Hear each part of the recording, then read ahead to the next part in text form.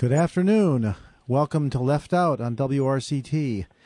My name is Danny Slater, and my co-host Bob Harper is not here today. Left Out is a program that examines news and views that are left out of the mainstream media. It's broadcast bi-weekly on WRCT. So today we have a guest on the phone. His name is Stephen Greenhouse. He's a reporter for the New York Times. And he's just written a very interesting new book called The Big Squeeze, Tough Times for the American Worker. Stephen, are you there? Yes, I am. Nice to be here, Danny. Thanks a lot for being on the show. Well, you were at CMU last week, and I had the privilege to hear you give a lecture. I actually only got to see the first half of it, but what I did see, it was a very interesting lecture, and I've also bought the book and have been reading it. Maybe you could just start the discussion by just summarizing the thesis of the book. You know, in my book, The Big Squeeze, I talk about how, in many ways, things have gotten tougher for the nation's workers than for their parents' generations, that things in many ways have gotten tougher than for workers 10, 20, 30, 40 years ago. And in saying that, I'm talking about, wages have really been stagnant or sliding in recent years. Health benefits have been getting worse. Pension benefits have been getting worse. People are being pushed to work, more hours, generally harder and faster. The nation has lost 1/5 of its manufacturing jobs since the year 2000. Folks in Pittsburgh certainly know that manufacturing has taken a pounding. So I write about these, unfortunate economic trends that are going at the same time that corporate profits have gone up quite strongly in recent years. That productivities per worker has also gone up quite strongly. And I tell, about these statistics at the same time I tell individual stories of various workers around the country, middle-class workers, high-tech workers, manufacturing workers, to show how this squeeze has affected many, many different Americans. Yeah, and that was it's a nice combination because it's because you both get the visceral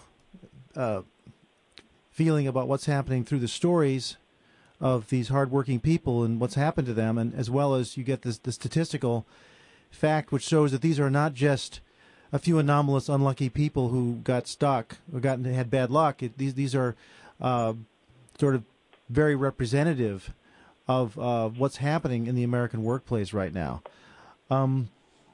So maybe we should just talk about a couple of the stories, if you don't mind, that appear in the book.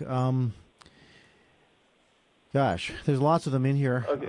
Maybe you could pick one or two of your the most compelling ones. One story I write about is what happened in Galesburg, Illinois, where there was a big Maytag refrigerator factory. And this is a factory that Barack Obama spoke about in his 2004 keynote address at the Democratic Convention in Boston. And this factory had been in Galesburg for years and years. It was really, in ways, the economic heart of the town. It's a town of 30,000 with a factory that employed 1,600.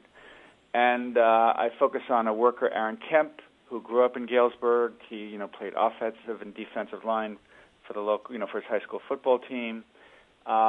He wanted a good job, and he went into the same factory that his parents had worked in, that his uncles and aunts had worked in, and it was really like an economic engine of the town. It really helped build the town's middle class.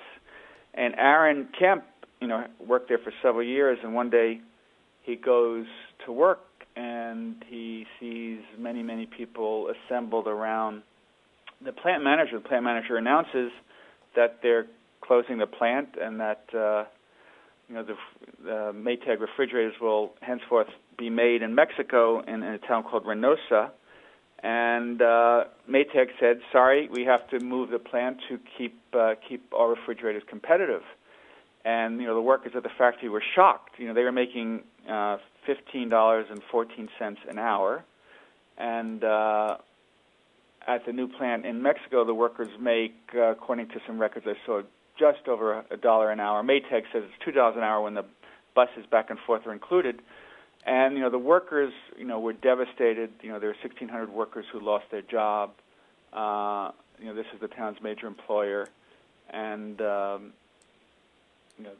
again, Maytag says we need to do it for competitiveness. And the workers there, Aaron Kemp and the other workers say, this has just totally devastated us.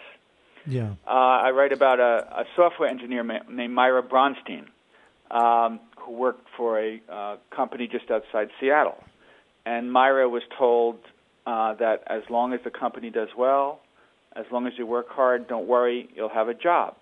And Myra, worked very hard. She'd work 16-hour days, 18-hour days. Sometimes she'd work, 7, 8, 9, 10 days in a row. One time she worked 24 hours in a row, and she announced that she had to go to this long-standing doctor's appointment, and she said her manager yelled at her that, the manager said she didn't have enough, wasn't showing enough dedication. Anyway, Myra worked there a few years, and one day she and 17 other software engineers were called into a conference room, and there the human resources director announced to them that they're being laid off. And Myra and the others were totally shocked because they were under the impression that as long as the company did well and it was doing fine, as long as they worked hard and they were working hard, that they would still have their jobs. But the human resources manager said, sorry, we're outsourcing your jobs to India. And to add insult to injury, the human resources director said, if any of you 18 engineers want to have any severance, you have to agree to spend the next 4 weeks training the workers from India who will be replacing you.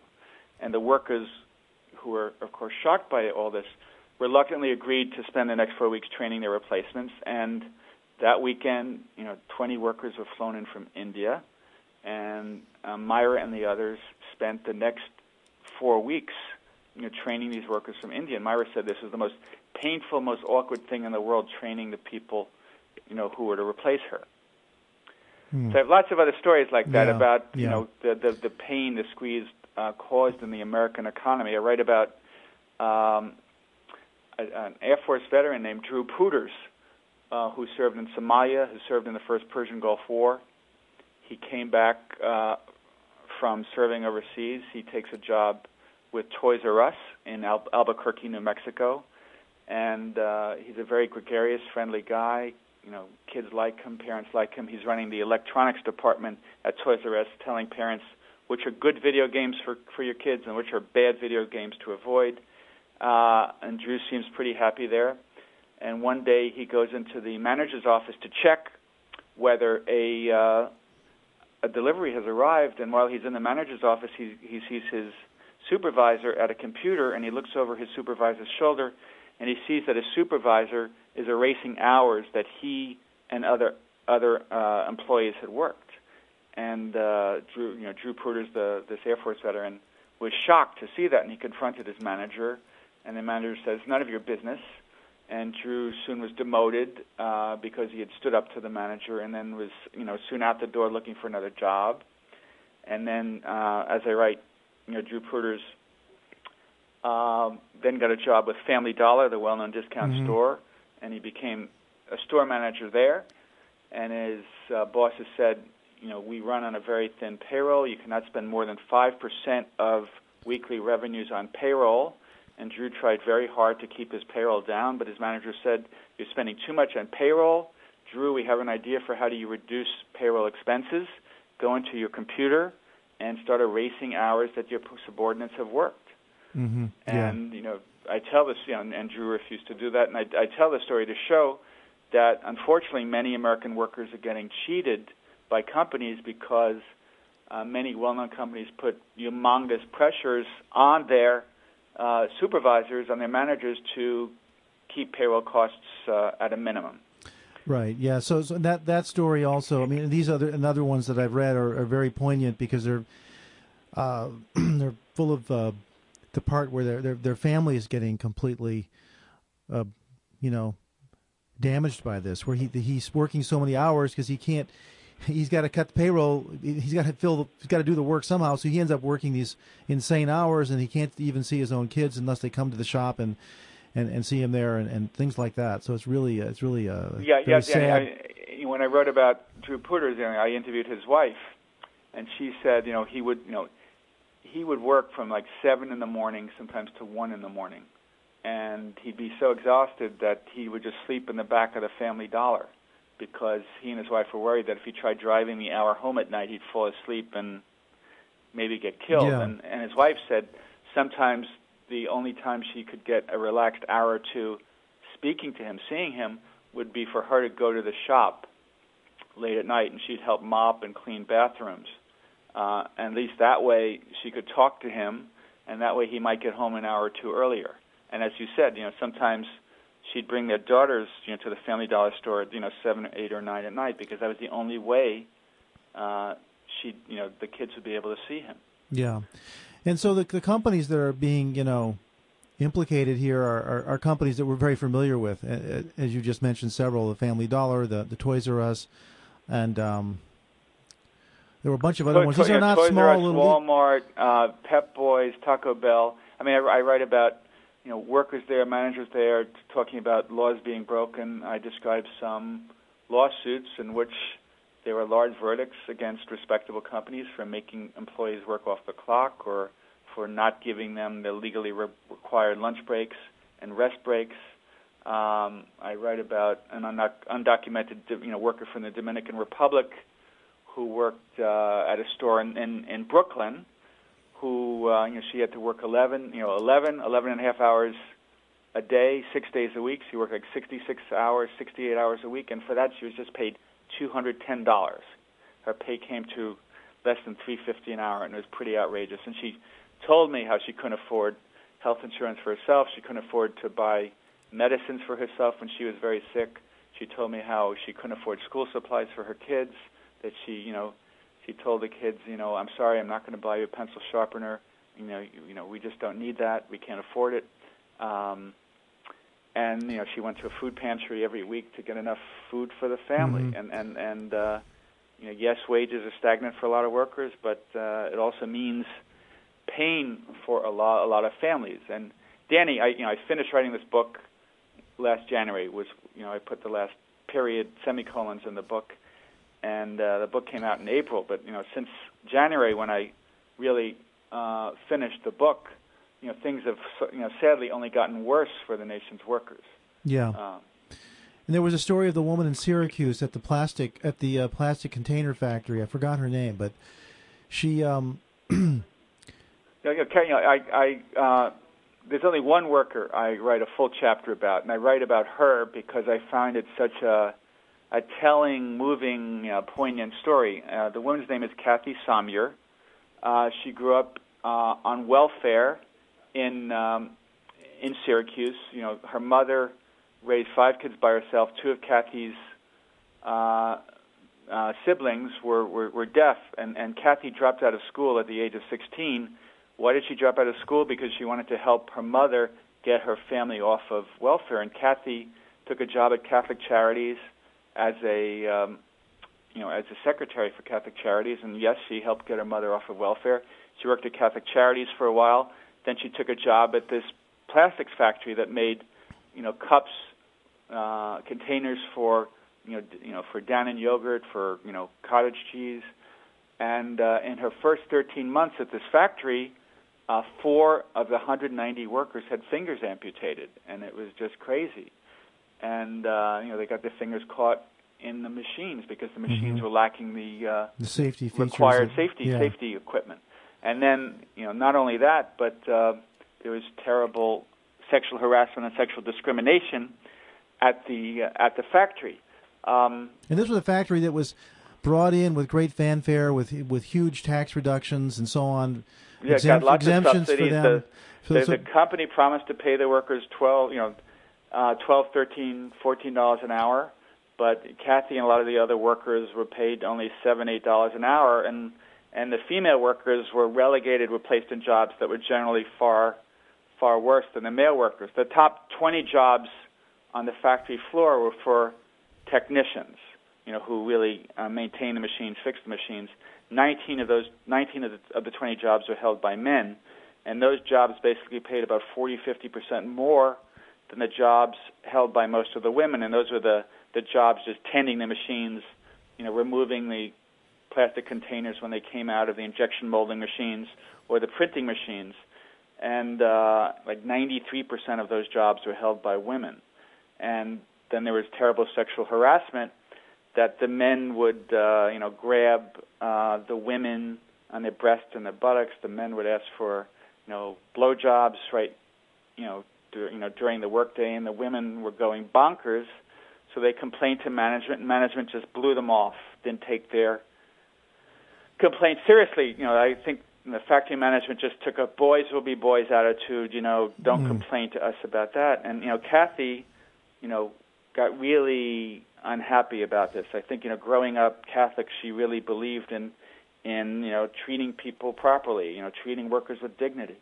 So, she led the unionization effort, and the United Steelworkers were the ones trying to unionize the plant. She thought it's very important to have a union to help improve things. She was the one who filed a complaint with the Equal Employment Opportunity Commission about sexual discrimination. She was the one who filed the complaint with OSHA about the safety violations. So what happens to her for doing this, for having the courage to stand up to try to bring, workplace improvements? So one day she goes to the factory, and management said, there's a police officer waiting to speak to you.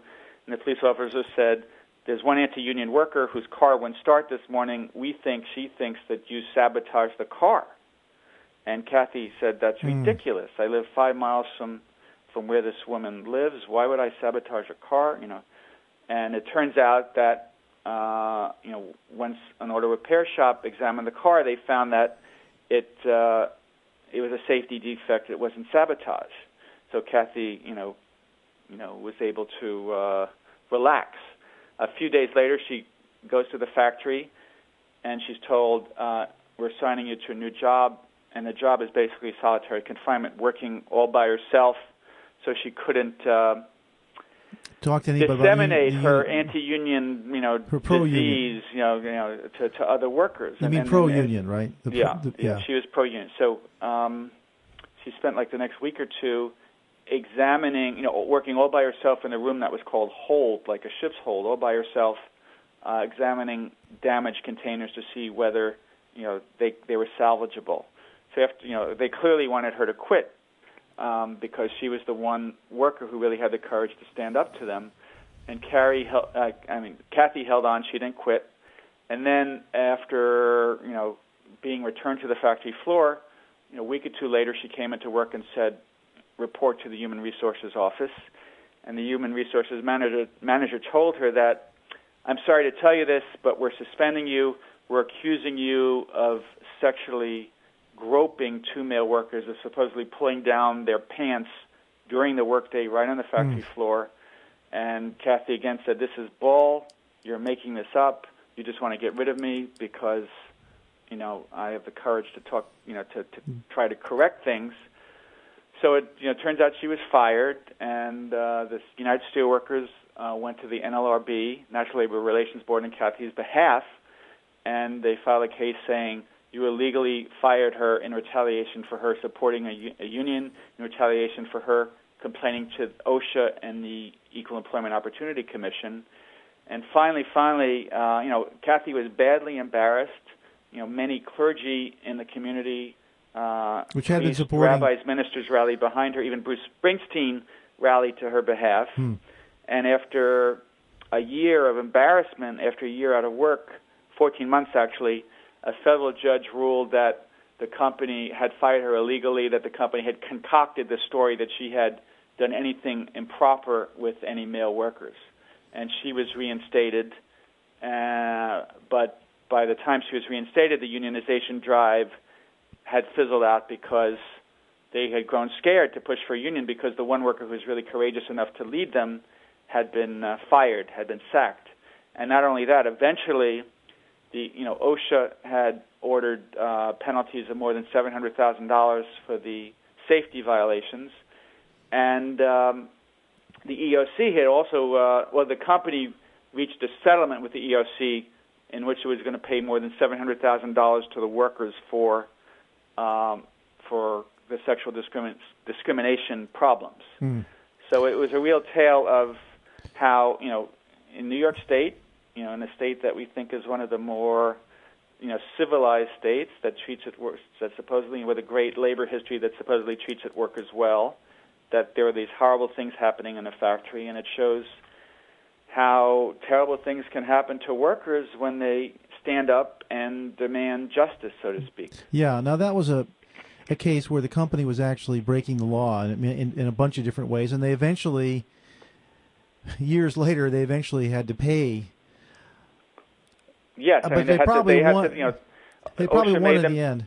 Go ahead. Yeah, I mean, OSHA made them pay. The EEOC made them pay. Yeah. And as Kathy said, her big regret, she got injured finally after she was reinstated, but her big regret is that, even to this day, the factory's still not unionized.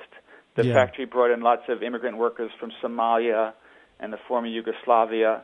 And, as you know, as many Pittsburghers know, it's often very hard to persuade immigrants to unionize because they're often very scared to stick their necks out and say, I want a union. I mean, they see workers like Kathy get fired for supporting a union, and they, too, become very scared. Yeah. We're talking with Stephen Greenhouse. He's written a book called The Big Squeeze. And there's another story in the book about a pepperoni plant in Wisconsin. And in that case, it's the Tyson company, the huge meat conglomerate, buys a locally owned factory and decides to make lots of changes. And the workers go on strike. And you have a whole story in there about how the strike evolves and so on. But in this case, the company actually didn't seem to actually have done anything illegal. But they were able to win in the end because it's a conglomerate which that one plant being shut down is something they can afford for a very long time. They can outweight the workers because they've got all the other, factories to depend on. Right, Danny. So it's a huge imbalance of force, of power in this case. In my book where I write about the big squeeze, I have a chapter called The Wise Titans that explains how systematically things have gotten tough for workers at many companies. And, the wages have been squeezed down, benefits are getting worse. And I focus on this Tyson pepperoni plant in Jefferson, Wisconsin, which is between Madison and Milwaukee. And Tyson took over the plant and decided that the workers there were making way too much money compared to its plants in Arkansas and Mississippi. And in that chapter, I focus on someone who had worked there for 22 years, Chuck Moling. And I'm sorry if I keep focusing on athletes, but Chuck was the center of the basketball team at Jefferson High School. And Chuck had worked at the plant for 22 years, and after 22 years, he was making $13.10 an hour, $27,000. And Tyson basically said, the workers here are making too much money. It demanded a lower starting salary and a lower maximum salary. It was going to lower the starting salary to, I think, $9 an hour. It's going to lower the maximum salary so that people could not really make more than $11, $12 an hour. Chuck Moling was making $13.10. It was going to make workers pay, 4 times as much out of pocket for the health care premiums instead of paying like $350 a month, $350 a year. They're going to have to pay $1,400 a year for the health insurance, and they were going to take away vacation days. They were going to take away sick days, and the workers said, this is ridiculous. We are just starting to feel like members of the middle class, and you're trying to really push us toward poverty. And the workers, the 500 workers of the plant, voted overwhelmingly to strike. And there was wonderful solidarity. Other unions, gave them tens and tens of thousands of dollars for the strike. The local community, gave them coffee and donuts and had fundraisers for them. Local supermarkets gave them food to eat. One store donated hundreds of gallons of milk for the strikers to feed their family. So, as strikes go, it was very well run. But Tyson had more than 100 plants across the United States. So even when this one plant was closed, it was able to make lots of money from its other plants. And one of the crazy things, Danny, was that Tyson at the time was making record profits, but it had decided that this plant was a bad example, that this plant was making too much money. So it really kind of singled out this plant and took a very harsh bargaining line toward it. I mean, the plant itself was a profitable plant. I mean, if you just the look workers say it was a profitable plant. I think it was a profitable plant. Tyson would not really release numbers on an individual plant, but the workers said this was a profitable plant, yes. And they were on strike for 11 months, and the company brought in permanent replacement workers, and the workers were worried that after a year being out, the union would be, after a year on the picket line, after a year of being on strike, they would be voted out. That the union would be voted out. The workers were worried they would lose their jobs permanently. So finally, after 11 months, they agreed to the contract that Tyson was demanding, and the workers very much regretted it because the contract meant that new workers would be earning far less, that the maximum pay there would be much, much lower, but the workers thought they just had to accept this. Yeah, and then right, and you described the case of that one guy that he used to be a coach, coaching. Yeah, I focused on this worker, Chuck Moling, because Chuck's very much a middle class guy. He's they're not rich. They were able to save a little for retirement, save a little for the kids' education. And he was one of the most popular athletic coaches in town. He coached for his daughter and for his twin sons. He coached basketball. He coached baseball. He coached soccer. And he said, I remember when I interviewed him at the union headquarters during the strike, he said, one of the reasons so many American kids have problems is they don't spend enough time with their parents. And Chuck, I'm trying very hard to be a good father and to spend a lot of time with my kids. And he said, fortunately, with his job at Tyson, he was making enough money so he did not have to really work two jobs. And one of his big regrets when the union lost the strike, and the union did lose the strike, was he had to start working a second job, to make ends meet, because he was no longer able to, put aside money for retirement. He said he really didn't have enough money, to squirrel away money each week for his kids' college education. So he started a second job, and as a result, he had much less time to do coaching, and he really regretted it. But he felt torn, and he felt like Tyson was trying to, kind of push him out of the middle class. I should add, Danny, I have a website for people who want to learn more about the books and about my book, and you could read, the first chapter of the book is there, and my website is StephenGreenhouse.com, STEVEN, all one word, Stephen Greenhouse, STEVENGreenhouse.com, and there's a lot of information about the book, and the first chapter is there, and it really lays out the thesis of the book, explaining in detail, how things in many ways are getting worse for workers, and how trends, forces like globalization, imports, offshoring, Wall Street pressures to maximize profits, have all been hurting workers in many, many ways. Yeah. Okay. Well, we have a few more minutes, but I guess maybe we could talk about some of the more overarching principles, or what can be done about this. Is there anything that can be done to save the middle class, or to save the lifestyle that we used to expect in America? Well, one big point I make, Danny, is that about something that I think is very important, but there's been very little discussion about in the United States. That again, the nation has lost more than 1/5 of its manufacturing jobs this decade. And I think that's a startling number and a horrifying number. And again, these jobs, many of them were middle-class jobs with good benefits and good wages and in theory, good job security. And I think it would be great if we as a nation figure out, strategies to help preserve our manufacturing base. And one way to do that would be to invest far more in green industries, in industries that will help us attain energy self-sufficiency. I think we as a nation are far behind the Europeans and far behind many Asian nations on things like developing hybrid cars and wind turbines and energy-efficient buildings. And I think we can do a lot of investment there that would help do many things at once. It would help maybe lift us out of this economic downturn.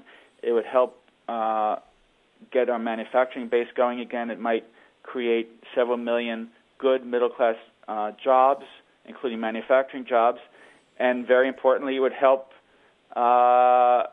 give us energy self-sufficiency and help fight the greenhouse effect. I just found a website today. I happened to find this called nextnewdeal.org.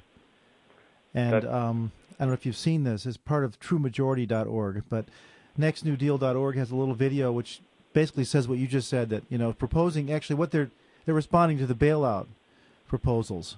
And they're saying, well, we should really be spending this money on this other stuff, on developing all these green technology and millions of new jobs and all that stuff. I don't think one precludes the other. I mean, my sense is if there's no bailout, Wall Street's going to really plunge, and bank lending will be cut off, and Wall Street will be hurting, but Main Street will be hurting very, very badly as well. But I think a lot of smart people are saying, we got to, whether it's T. Boone Pickens or Tom Friedman. A lot of people are saying we as a nation have to get our act together on energy. For too long we've been profligate. For too long we've just been, shoving hundreds of billions of dollars a year to the Middle East, to buy their oil, and that's stupid economics. It's bad foreign policy, just giving all this money to many countries that do not have our best interest in mind, and that we should really buckle down to create energy self-sufficiency in the United States. And for too long, we haven't taken our energy problems seriously. Right. Yeah. So your official title, I guess, or I'm the labor and workplace reporter for the New York Times. I've been doing that since 1995. I began at the New York Times in 1982, covering the steel industry, and I spent lots of time in Pittsburgh early on in my career at the Times. Yeah. Well, it's interesting because I know that there used to be labor sections, right?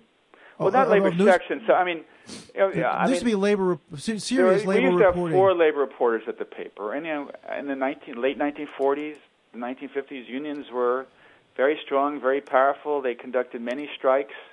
I remember there were days when there'd be 5, 6 labor-related stories on the front page. The world has changed. High-tech and finance, are kind of the hot things in the economy. In the 1930s and 1940s, labor unions were kind of the hot new things in the economy. But, I think it's sad that right now I'm one of the 2 full-time daily labor reporters left in the country. The other's at the Wall Street Journal. And I say it's sad, Danny, because... In the country? That's unbelievable. Yeah. There are 140 million workers in the country, and there are many, important trends involving workers, many outrageous stories involving workers, illegalities, sexual discrimination.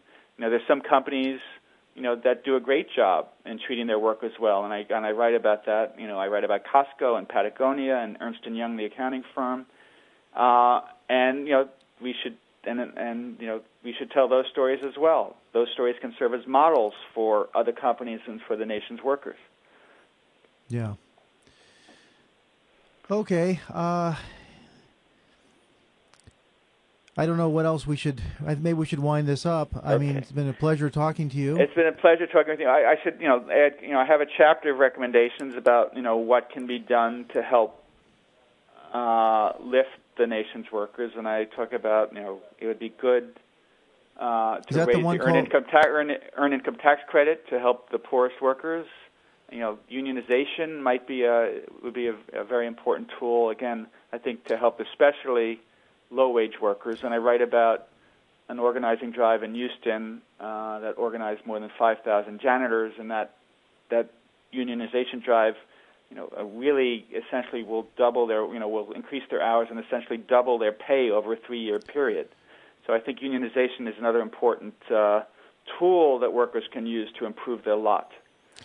What about the whole problem of so-called free trade, which, where you've got workers who are basically working under slave conditions or unsafe conditions, or factories that are polluting and doing tremendous environmental damage? It makes no sense for those workers to be, quote, competing, unquote, with American workers. I've written many stories over the years, Danny, about sweatshop workers overseas and how sometimes conditions are outrageous, And stories like that have embarrassed, companies. Nike. There are scandals involving Nike. There are scandals involving some factories Walmart using. In the 1990s, the Gap was very embarrassed, and I think stories like that help cause some of these companies to clean up their act in terms of the factories they use overseas. It's unfortunate there are sweatshops, but on the other hand, it's good to develop industry in poor nations because it helps provide jobs there and helps lift the workers there. But the important thing is to make sure that conditions in those factories are not horrible, that the wages in those factories aren't horrible. I mean, industry, manufacturing is an important step for economic development. It was important in Britain in the early 1800s, it was important in the United States in the late 1800s, and it's important in Sri Lanka and China and Bangladesh. But, it's vital to make sure that working conditions and wages in these places are not horrible, that they, should be used as a way to lift workers and their families. Well, okay, I guess with that, we'll wrap up the program. We've been talking to Stephen Greenhouse, New York Times reporter, about a book he's just came out a few months ago, The Big Squeeze. And you can buy the book, I'm sure, at major bookstores as well as Amazon. And you could also go to his website, StephenGreenhouse.com, STEVEN Greenhouse.com. So thank you very much for spending some time with us. My pleasure, Danny. Thanks for having me. Okay, bye. Okay, bye-bye. So that's it for our program. I want to thank Darren Guler for producing our program. We'll be back again in 2 weeks with another edition of Left Out.